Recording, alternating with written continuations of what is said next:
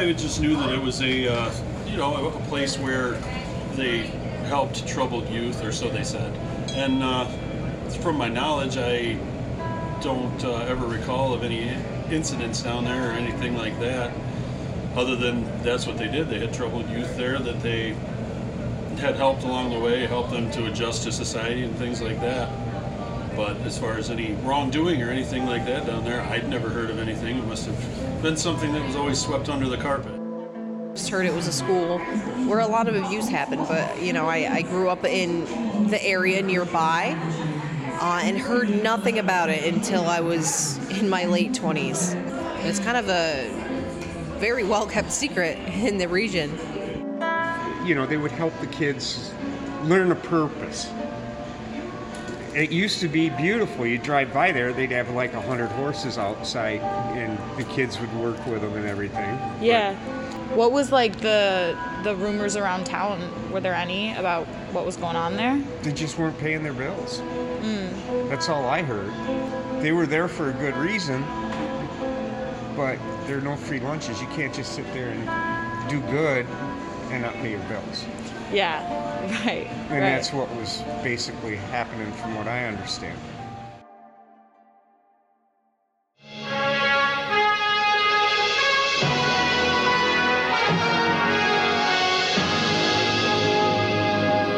From the campus of Freedom Village, USA, an international ministry dedicated to reaching the teenagers of the United States and Canada.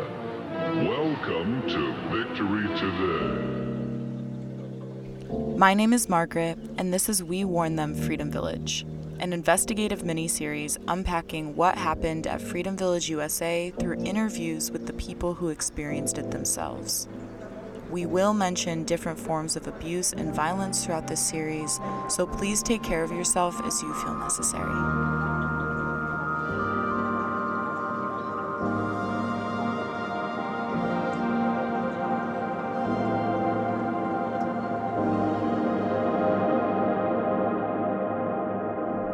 The clips you just heard were all people who live in the area where Freedom Village was located. Maggie and I drove back down Route 14 along Seneca Lake and visited a local coffee shop, stopped at a yard sale, and eventually ended up at the dive bar in town. I wanted to get a sense of what the people knew.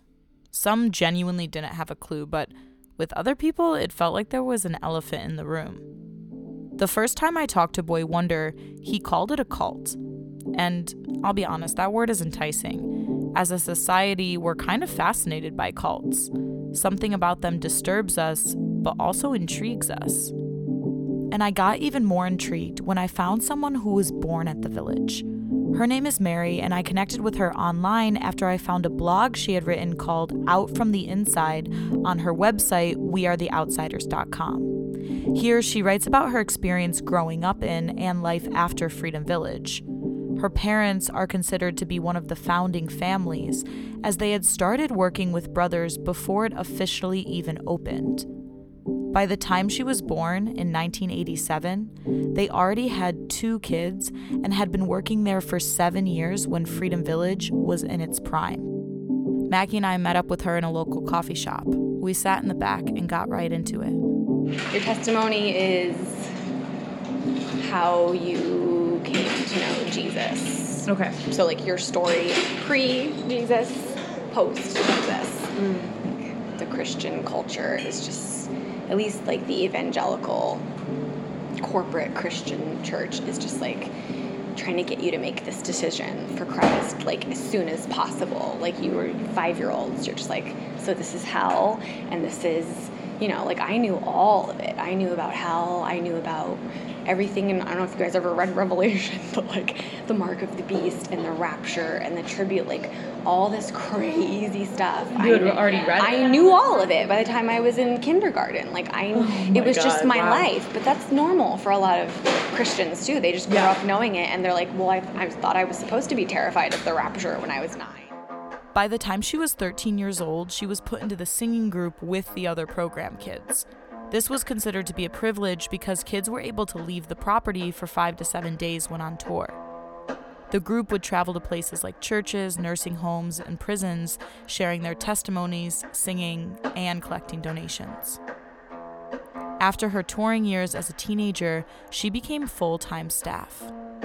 When I was in my 20s, I was the main supervisor for the entire girls' school, and I never went to college. I just went through that program, finished high school, and they pretty much were like, okay, you're 19, we're gonna put you in as it was 50 teenage girls between 13 and 18. I'm responsible for their entire high school educations. That's... You were responsible? And yes. You were responsible for their high school educations? Yeah. I mean, I rocked it, but what was I doing? I didn't have any, also no counseling, none of that. It's all, ridiculous. I know. Mary ended up staying till she was 24 years old. She fell in love as a teenager with her now husband and ended up getting married and having a child while still living and working there. She was 9 months pregnant with her second child when she officially left. Now, to me, this was sounding pretty culty, and for a long time, I never questioned that. It wasn't until I actually started writing this episode that my perspective was challenged. While working on this podcast, I met another person who had been raised at an IFB, or Independent Fundamentalist Baptist Church. He was dating a friend of mine and became curious about my work as he hadn't ever heard of the troubled teen industry. He agreed to sit down with me and help me understand what it was like to be raised within that culture. His name is Hosh, and he grew up attending exclusively IFB schools and later briefly attending Pensacola Christian College. However, while he was there, he found out that a pastor from his father's seminary, a man he had grown up with, had been convicted of molesting children. Initially, the church had tried covering it up. They allowed him to resign from the ministry and sent him to do missionary work in Germany. Hosh and I discussed this over tea, and he tells me that eventually enough people spoke out, the FBI got involved, and the pastor was extradited back to the US where he died in prison. So we went down here. My dad goes through this school. It's the first time that I'm ever exposed to racism. It's the first time that I'm ever exposed to child abuse. And all my friends are getting abused, right? I'm getting abused and all my friends are getting abused. And let's call it what it fucking is, you know? Hitting kids and telling kids boogeyman stories. It's abuse. And it doesn't matter if it's well-intended, and it doesn't matter if the individual doing it is doing it for your own good. It's never good. Right? There's no excuse for that. This exact thing exists in a variety of different forms, in a variety of different cultures throughout history. Right. So we have to be careful not to play the same us and them game with these entities. Because the fact is, it's just a different damn flavor of what everybody's doing. Hosh really got me thinking about what exactly a cult is. I started researching, but to find a definition commonly agreed upon in academia was much more difficult than I expected. Among the people who research and report cults, the definition is actually very controversial. If we take it back, the root of the word stems from the Latin adjective cultus, meaning inhabited, cultivated, and worshipped. But the word cult became popular in mainstream media during the 1970s, with the media covering the Manson family, Heaven's Gate, and People's Temple. After coercing the suicide poisoning of nearly 1,000 members, People's Temple leader Jim Jones became the poster child of cult leaders. In the last episode, we talked about human trafficking, which raised a ton of money for Fletcher Brothers and was connected to political agendas. But we didn't talk about the methods through which these goals were accomplished. These kids weren't held in chains, and the property wasn't surrounded by a barbed wire fence. To me, the word cult implies a level of brainwashing and spiritual manipulation. So were the people at Freedom Village brainwashed? The next person I want to introduce is Lauren. She grew up in New York City, and her parents sent her to Freedom Village in 2007 at 14 years old. When she was first sent away, she actually didn't even know where she was being sent. She thought she was just going to a relative's upstate. She ended up staying in the program for 3 years and graduated in 2010. She describes what it was like when she first arrived. Yeah, it was very, at least for me, hard to make friends, because when you first get there, you don't have what they call TP, and everyone's like toilet paper, but it meant talking permission. You're not allowed to talk to anybody when you first get there because technically you're considered corrupt. You can only talk to people who are in certain levels. So you couldn't even talk to, I mean, I know that you couldn't talk to other guys, but you couldn't even talk to other girls when you first got there. Correct.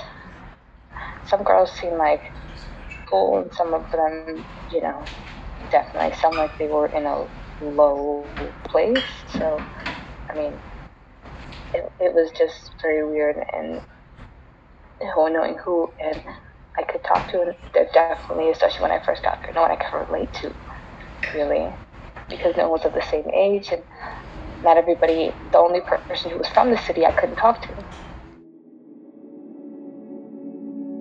Although there isn't a clear definition of a cult, there have been models created to describe the process of brainwashing.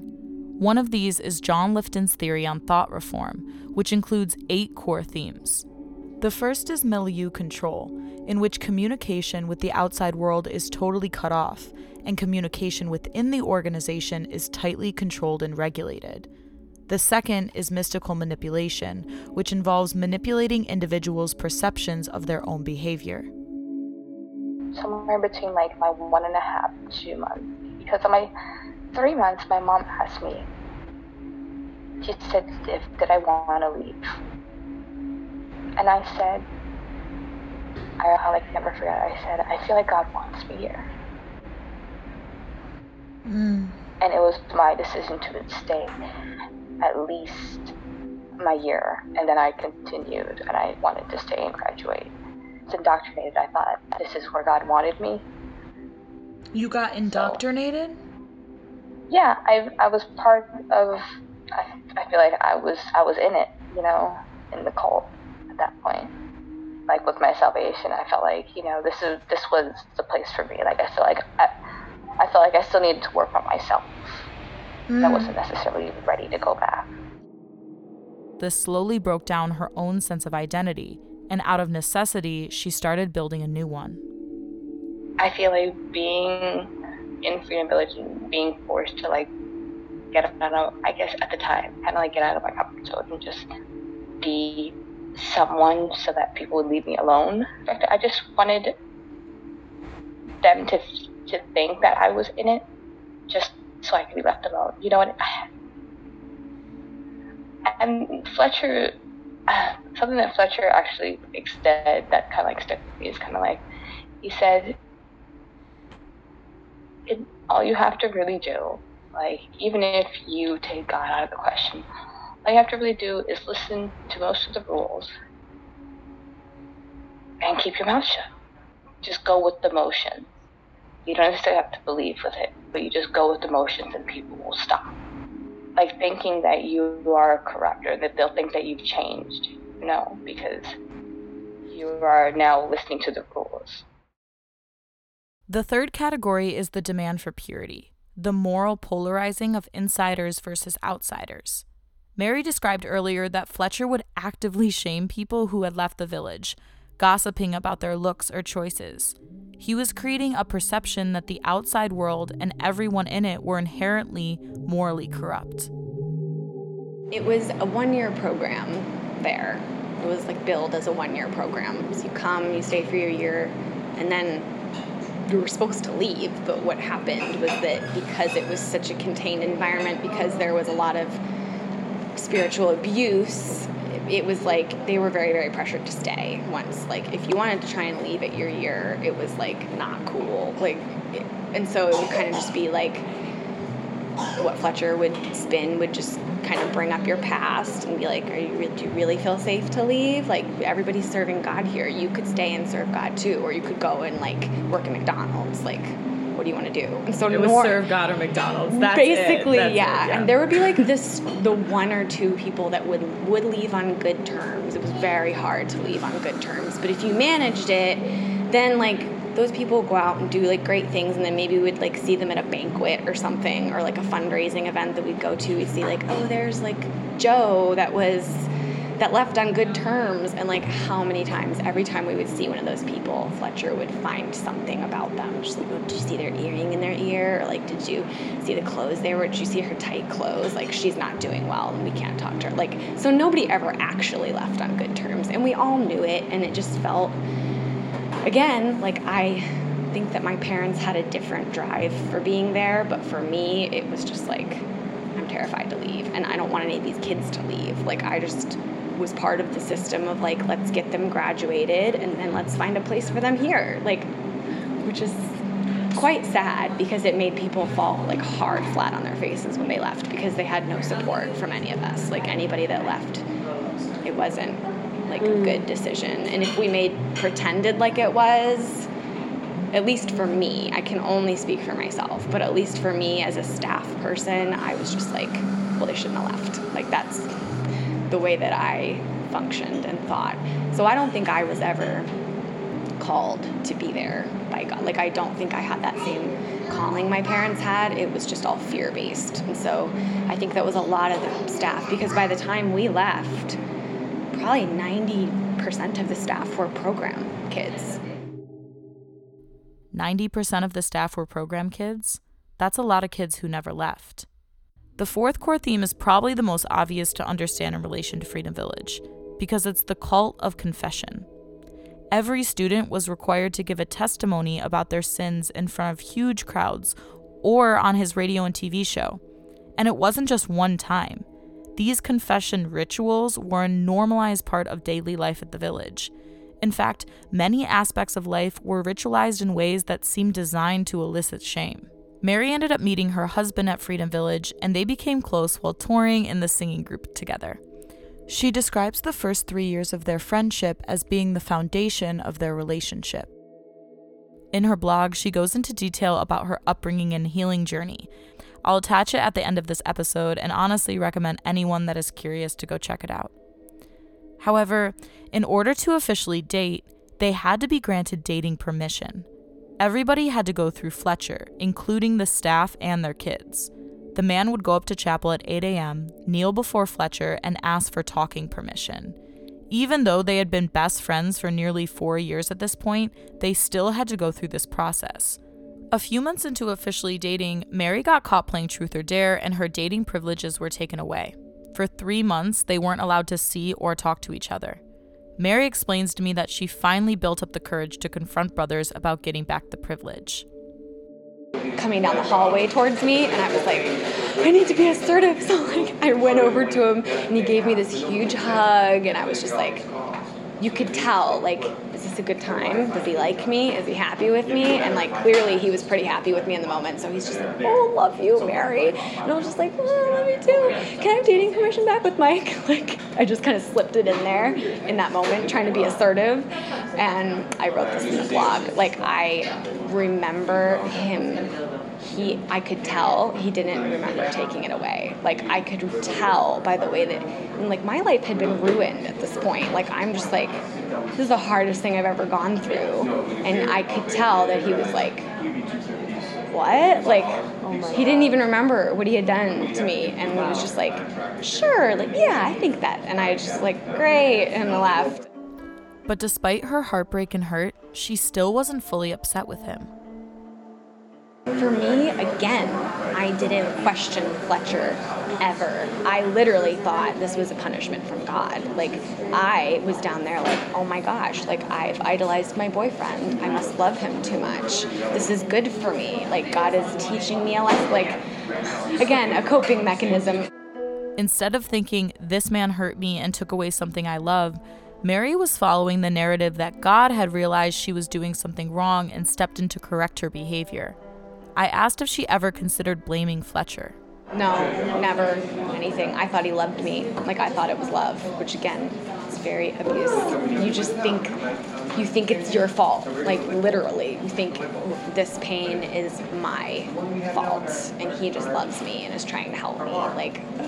Like there was no accountability. It was just swept up in his charisma that you just, I don't know, kind of wish you could talk to him, but like, I don't.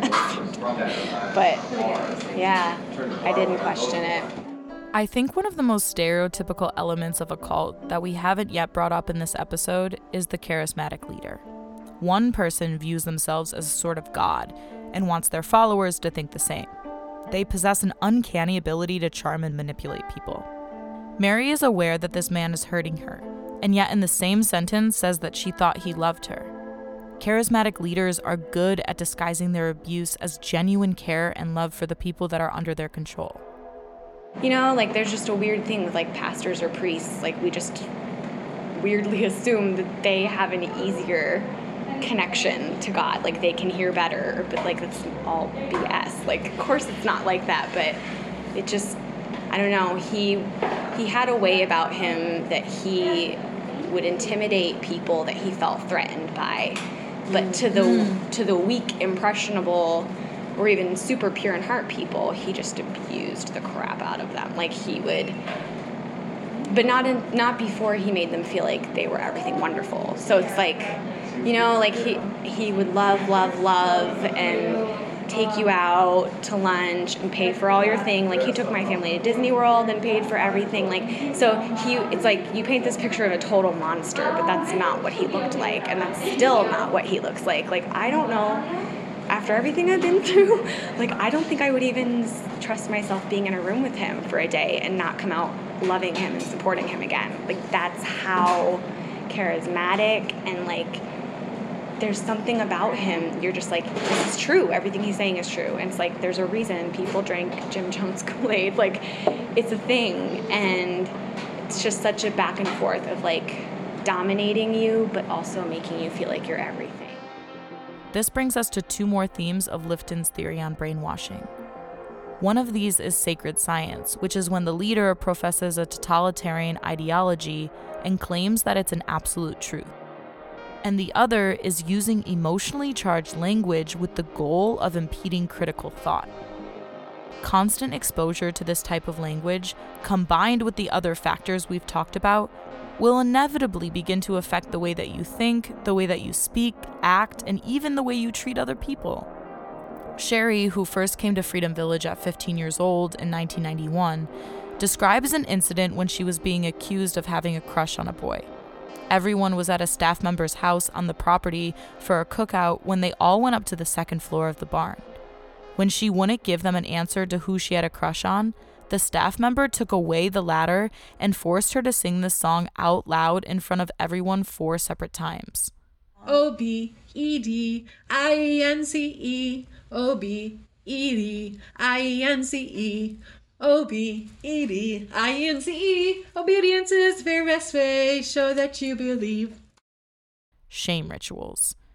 The point of shame rituals are to break down someone's self-image and sense of personal boundaries. When a person experiences a shame ritual like this, it becomes harder for them to rely on their own sense of direction, since it's always being challenged. The only people to rely on for examples of what is right and wrong are oftentimes the same people who are handing out the abuse, which creates a large bias towards their personal agendas. We see this ritualistic shaming too with the hierarchical, highly mobile level system. At the bottom is the caste of untouchables, who were publicly shamed every day with wood hauling, and the silent treatment from the entire community. I wanted to bring Sherry back for this episode because of how she ended up staying at Freedom Village. During her time there, she became close with the only staff nurse. They formed a bond when she first arrived at 15 years old, and over the years became, as Sherry herself said, one of her only safe people there. But a month before the nurse died, staff at Freedom Village brought Sherry aside. They asked me about going to nursing school, and I'm like, I don't know. My answer to them literally was, because this isn't the lingo that they taught us to use. So I said, I kind of feel like I want to be a servant and try different departments out and figure out what's the right fit for me. And it wasn't Fletcher that I was talking to. I was talking to what I call I termed him his henchman, very strong, domineering men. In my opinion, arrogant and full of themselves, but that's just my opinion. But it was like they were ultra strict, and I was terrified of men because my whole childhood I grew up afraid of men, and then they made me even more afraid of men. And so when they presented me with this option, the way that they said it was like, well, you know, it's okay. It's actually good for servants to sometimes have credentials. I'm like, yeah, but that's a big decision. I don't know if I'm ready for this. I need some time to decide. I'm like, okay, well, we'll call you back in about 5 minutes. Let us know what you decided. I had 5 minutes to sit there in the cafeteria of all places with the nurse, deliberating, do I go to nursing school or do I dare say no and end up with consequences for saying no? So I'm like, well, I guess there's just no choice but to be made, and I guess I go. And so they gave me a choice between a 3-year RN program and a 10.5-month LPN program. I'm like, no question there. So I went for the 10.5-month program. I was an hour away, and at first they had any of the staff, the nurse sometimes would do it, and sometimes another staff would drive me, the hour there, and then come back and pick me up that day, drive me back, and then I'd be on dorm duty from all night. And then oftentimes would just roll me over into night watch duty, and then I'd roll over into school with no sleep, and people wondering why I'm falling asleep. And it was so awkward too, because by this point I had been outside of the real world for 5 years. I was 20 going in 21, but I was still the mentality of a 15-year-old, and a very sheltered one at that. In spite of this, she had been pressured to become the full-time nurse for a population of over 200 students. She had never received a valid high school diploma from Freedom Village, and during the time that she was working as a nurse, was never even paid a minimum wage. Sherry ended up staying at Freedom Village for 7 years. I was working 18 to 20 hours a day, on call 24/7, for a period of a year until 6 months before she died. She finally fought with them to get me a cell phone so I could at least go off campus at night to get supplies. Because up until then, they wouldn't let me leave in case if there was an emergency and they needed a contact. I was trapped at this place, and I couldn't abandon care. And what am I supposed to do? And I was highly stressed out because I was being put in positions where I had to work outside of my scope of my practice, but I had no choice. And reporting them wasn't even on my radar, because this is just what I was living with daily for 7 years. So reporting, What was your normal? It was just my normal, so I didn't realize how bad it was. I think I would have lost my mind. Everything she is saying makes me think of betrayal. They are making her believe that if she reports them, she'll be betraying Freedom Village, the kids, and the sacred bubble in which they supposedly live, which aligns perfectly with the final step in Lifton's theory, the dispensing of existence. The group and its ideology become the highest value. At this stage, people in the group will be willing to sacrifice their own comfort, sometimes at extreme levels, if they believe it's in the best interest of the group. But it was also so twisted, at least for me, because I thought that psychological pain was my cross to bear. It was good. It was a good thing because you have to suffer somehow. There's, suffer as Christ suffered is what he would say. So that makes you go, I guess my struggles, my depression and my anxiety is really just the enemy attacking me because I'm doing so much good. So he would even preach, if you don't feel attacked by the enemy, you must be doing something wrong because you're not useful to God. So it just makes people accept their trauma and you just go through it, and you think it's the cost I gotta pay, and that makes me really sad because there's so many people, especially that have been at the village, that are just out there and they think that they deserve their pain. They think that they deserve to just be confused and anxious and and it doesn't have to be that way. It really doesn't have to be that way. I'm not an expert on religion, but I'm pretty sure pastors or priests of any religious tradition don't live in luxury the way that Brothers did. His excessive consumption, excessive spending, and excessive marrying, fun fact, he got divorced 3 times, don't exactly paint a picture of a man of God. Not to mention the fact that he bullied and belittled children on a daily basis, often through the use of racist and homophobic slurs. All of this begs the question, How could people dedicated to doing God's work end up following a man with such glaring moral flaws? Maybe because he knew who to choose to bring into his circle.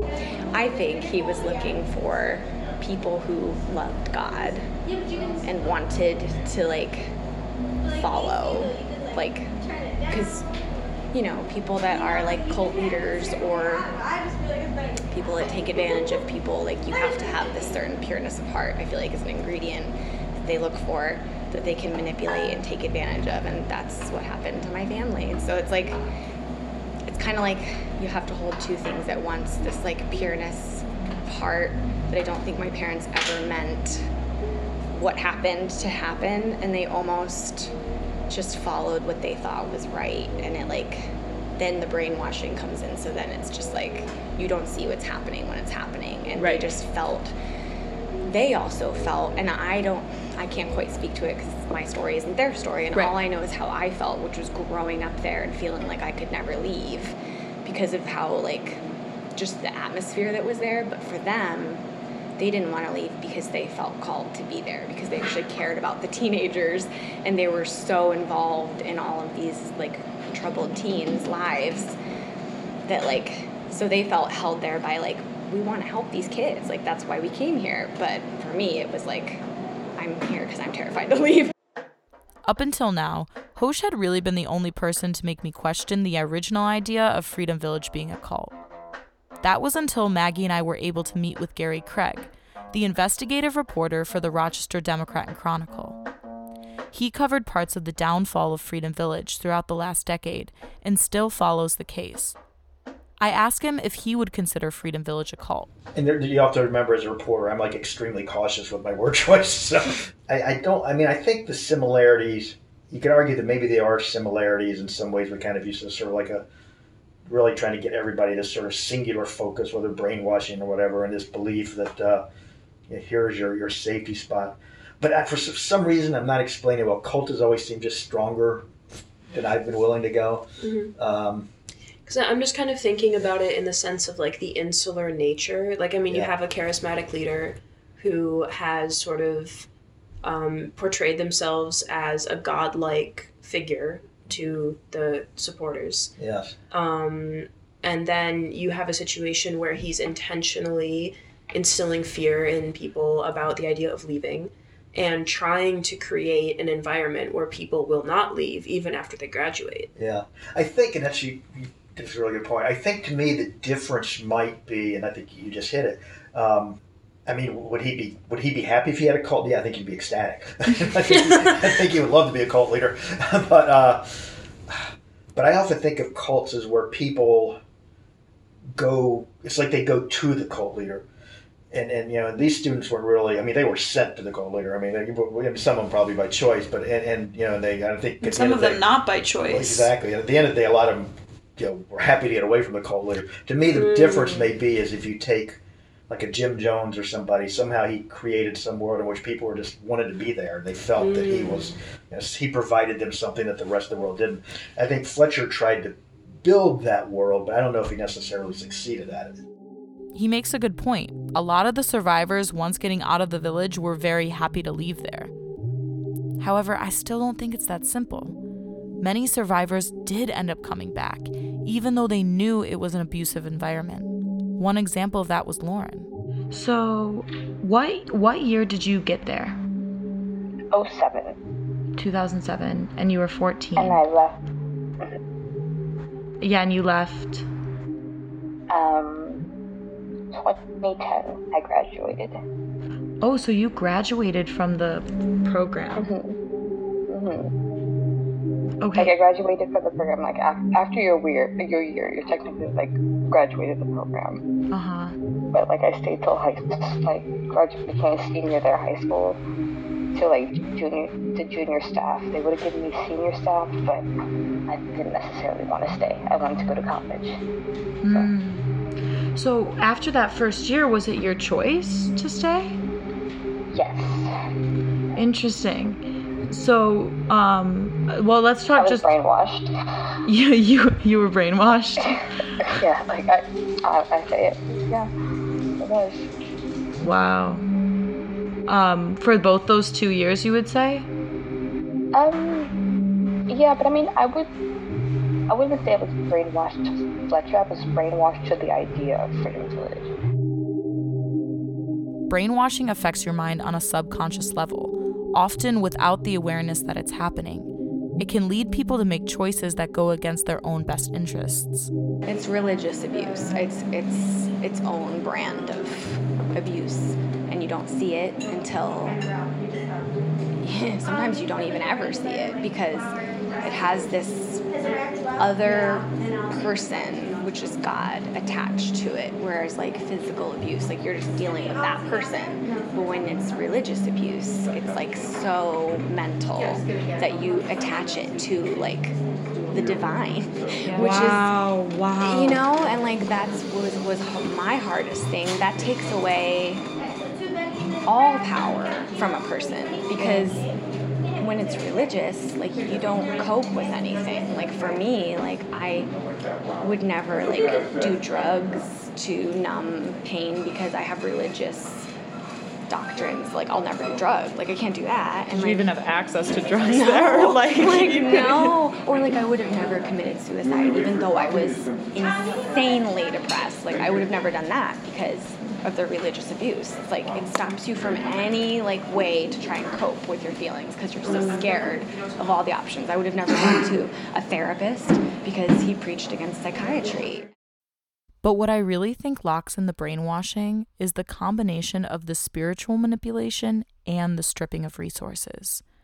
Mary describes what it was like when she started to explore the idea of leaving. At that point when we left, Mike was working. I remember this because I applied for food stamps when we were there because we had no money. And you applied for food stamps while you were still working at the program. Right. And I worked 45 hours a week. I wasn't even on the payroll. Mike worked probably like 50, 60 hours a week and made $272 a week. Sort of, but like what really, we got that probably every 5 or 6 weeks. Like that 270.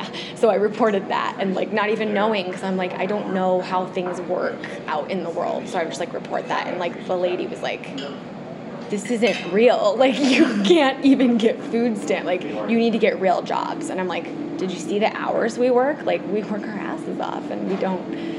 And she was just kind of like, I don't know what to do with this application because like it's not real. Like it's not even real life to be like that. So to leave and like understand that people get paid weekly and like, You're allowed to like fight it if that's not happening for you. Like you have like some kind of like in the real world, like, you know, if your boss doesn't pay you, you're allowed to come back and say like this isn't fair. It's even been weird for me to wrap my mind around that like I deserve to get paid, like because I just in that missionary environment, you're just so conditioned, just like, I don't need money. Like, I just want to do this. And so, like, I am the perfect person to be taken advantage of. Just like, oh, you want to volunteer your time? Sure. Like, and I don't even think about it. Like, it's not even so I don't know. It was actually kind of cool to be like, wow, we have money coming in all the time. So when I left, I was suicidal, like 24/7. By the time I had a nervous breakdown before I left. By the time I left, I was working 18 to 20 hours a day by myself, 7 days a week, on call 24/7. I was being paid $98.71 a month if they decided that they were going to pay me that month. I kept all my... A month? A month. I have all my paycheck stubs. Every single one of them. But there's not much they can do, first of all, because of statute of limitations. And second of all, like, there was no signed document. It was just they rolled me into staff. I didn't get paid for the first 10 months of being on staff at all. And it wasn't until I was in nursing school and having expenses like needing to pay for my lunch and stuff that the RN fought for them to pay me. Here's the kicker, and I know this part because I ended up on staff years later. I got funneled into their whole pipeline there. They don't pay the staff. They were very favorable on who they paid and how much they paid. By not paying people, he keeps them dependent on himself as the provider. They are physically, emotionally, and spiritually trapped in his agenda. At this point, Mary and I had been talking in the coffee shop for almost 3 hours. I ask her if she has any final thoughts. I think that there are people that should never be given positions of authority and power. Like, and this goes beyond the church. And I think like maybe the rest of the world is moving towards catching up to that of like, why do we give narcissistic people power? Like, why are we giving this to them? It's like, that's exactly what he was. He was one of those people, and my family got pulled into it, but we're okay. Like, and there is a happy ending to the story, at least for us, not for him, which, I mean, my mom always said it all comes out in the wash. Like, it will always come out in the wash. Like, you just do what you know is right, and everything else will be taken care of. And now my family is okay. Like, I mean, we have a lot to work through. We have a lot of trauma that we've each kind of gone on our own journey to address, but it's like, I'll never, ever again put people on pedestals. Like, I'll never, I mean, I go to church now, but I'm just like, I'll never have like allegiance to any type of leader ever again, spiritual or non-spiritual. Like, it's not happening. I don't think it's healthy. During the year 2011, a large group of staff, including Mary's family, finally left Freedom Village because they were not being paid. In 2019, when Brothers received his latest bankruptcy debt, he had no other choice but to sell the property for $1 million and to start paying off his creditors. His long history of unpaid debts and unaccounted for transactions are just further proof of his obsession with money. Based on everything we've heard about the horrendous living conditions and unpaid staff, coupled with the thousands of dollars they were bringing in through the Adopt-A-Teen programs and donations, all goes to show that the purpose of Freedom Village was never about helping children, but rather about profit. A way to guarantee that profit was to get long-term, loyal members, and I would argue through tactics of brainwashing. Even if academics can't come to a consensus on the definition of a cult, I think we can acknowledge when a group of people are being manipulated and exploited. When people are unknowingly being taken advantage of for money. When I describe Freedom Village to other people, I do use the word cult, because I think it helps people understand that this went further and deeper than just an abusive boarding school. As we learned from the last episode, this is a huge network of programs throughout the United States. A large number of the kids are being funneled into these places from foster care or low-income neighborhoods. They are already financially disempowered, making them easy targets for people with profit as a part of their agenda. Many of the kids who end up in these programs are sent by the government or through a connection to the church. These systems supposedly exist to protect the interests of vulnerable kids. And yet, in reality, they are the ones delivering children directly into the hands of abusive, profit-driven institutions that lack accountability. We've already heard about what it's like from people inside the program. But what happens after? What kinds of scars have been left from this experience? And what will it take to heal them?